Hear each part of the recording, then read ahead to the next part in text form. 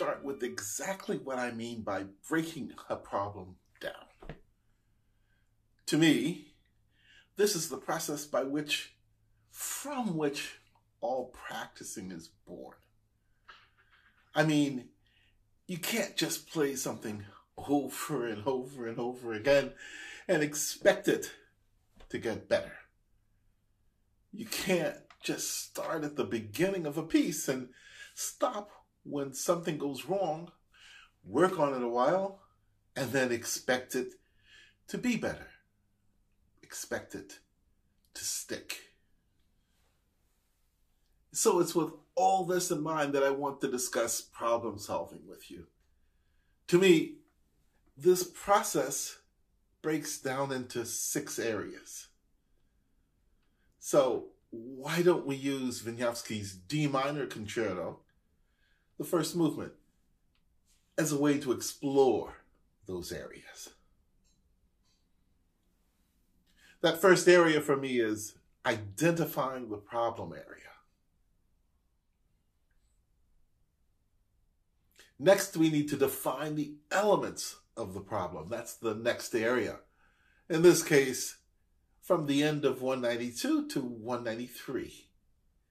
It would seem that double stops are the issue.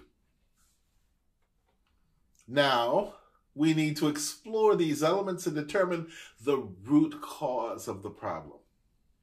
It would appear that the movement of the elbow would be one of the root causes. You see, I have to move my elbow under. Here, have a look. You see it went under. Well, along with that, understanding which way the fingernail's pointing.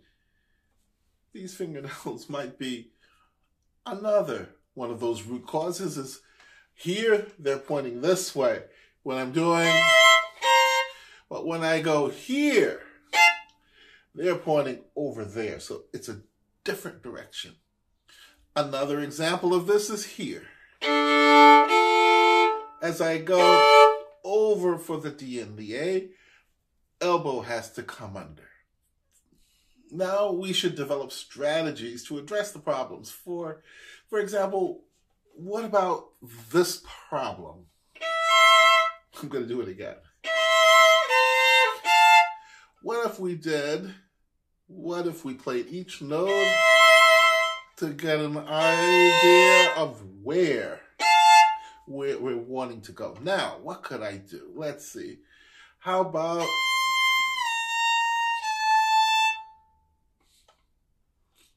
get that shift in there? What if I did that with the fingering? But I'm only playing the top note. Let's see. Well, what else could I do? Well, what about in between the notes? For that, I'm getting to here and getting to feel that. Then what about notes 5 to 7? 5, 6, 7. What about that? I could.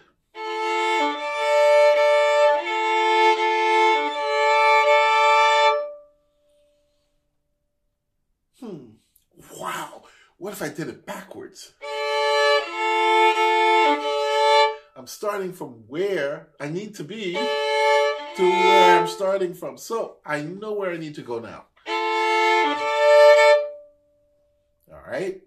What about notes 10 and 11? Well, what's the problem? I need to get from here to there. Seems to me the big problem is, okay, that shift. Not only that, because my first finger is on the E string, how am I going to get it over? I guess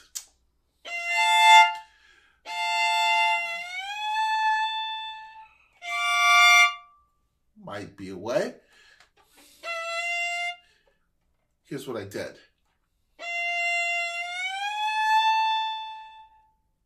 I'm going up on the A string, which allows my first finger time to get over to the F. And now, I simply release my third finger, and my second finger is already there. Let's see.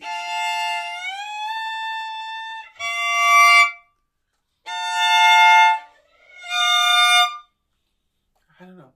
Just trying to be very creative about it. The last thing is how to get from here to here. Obviously, elbow has to play a part, but I have this sort of rule that when doing tenths, fourth finger is always placed first and we pull back. Let's see.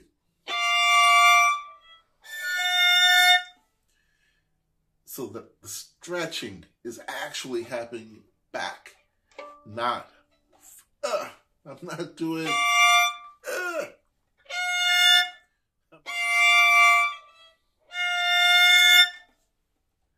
It's at this point that we need to translate those strategies into physical realities. So to do this kind of a translation, I need to focus on what it feels like now. When I go from, for example, what does that feel like with my elbow? Or when I'm doing, what does it feel like with my elbow? What does it feel like on my fingers, in the pads? I need to ask myself all of those questions. It's like, what does my wrist feel like? All of these things are going to going to help me to focus. They're going to give me those things that I need to understand to be able to accomplish the goals that I've set. Now is when a metronome becomes your friend, but only because you have a deep understanding of what it feels like to do what you're trying to accomplish. Because of this, you can turn that feeling into a reflex through repetitive practicing. So how do you do that? Well, begin by setting your tempo goal.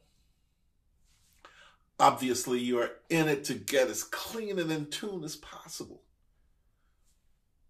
But be pushy.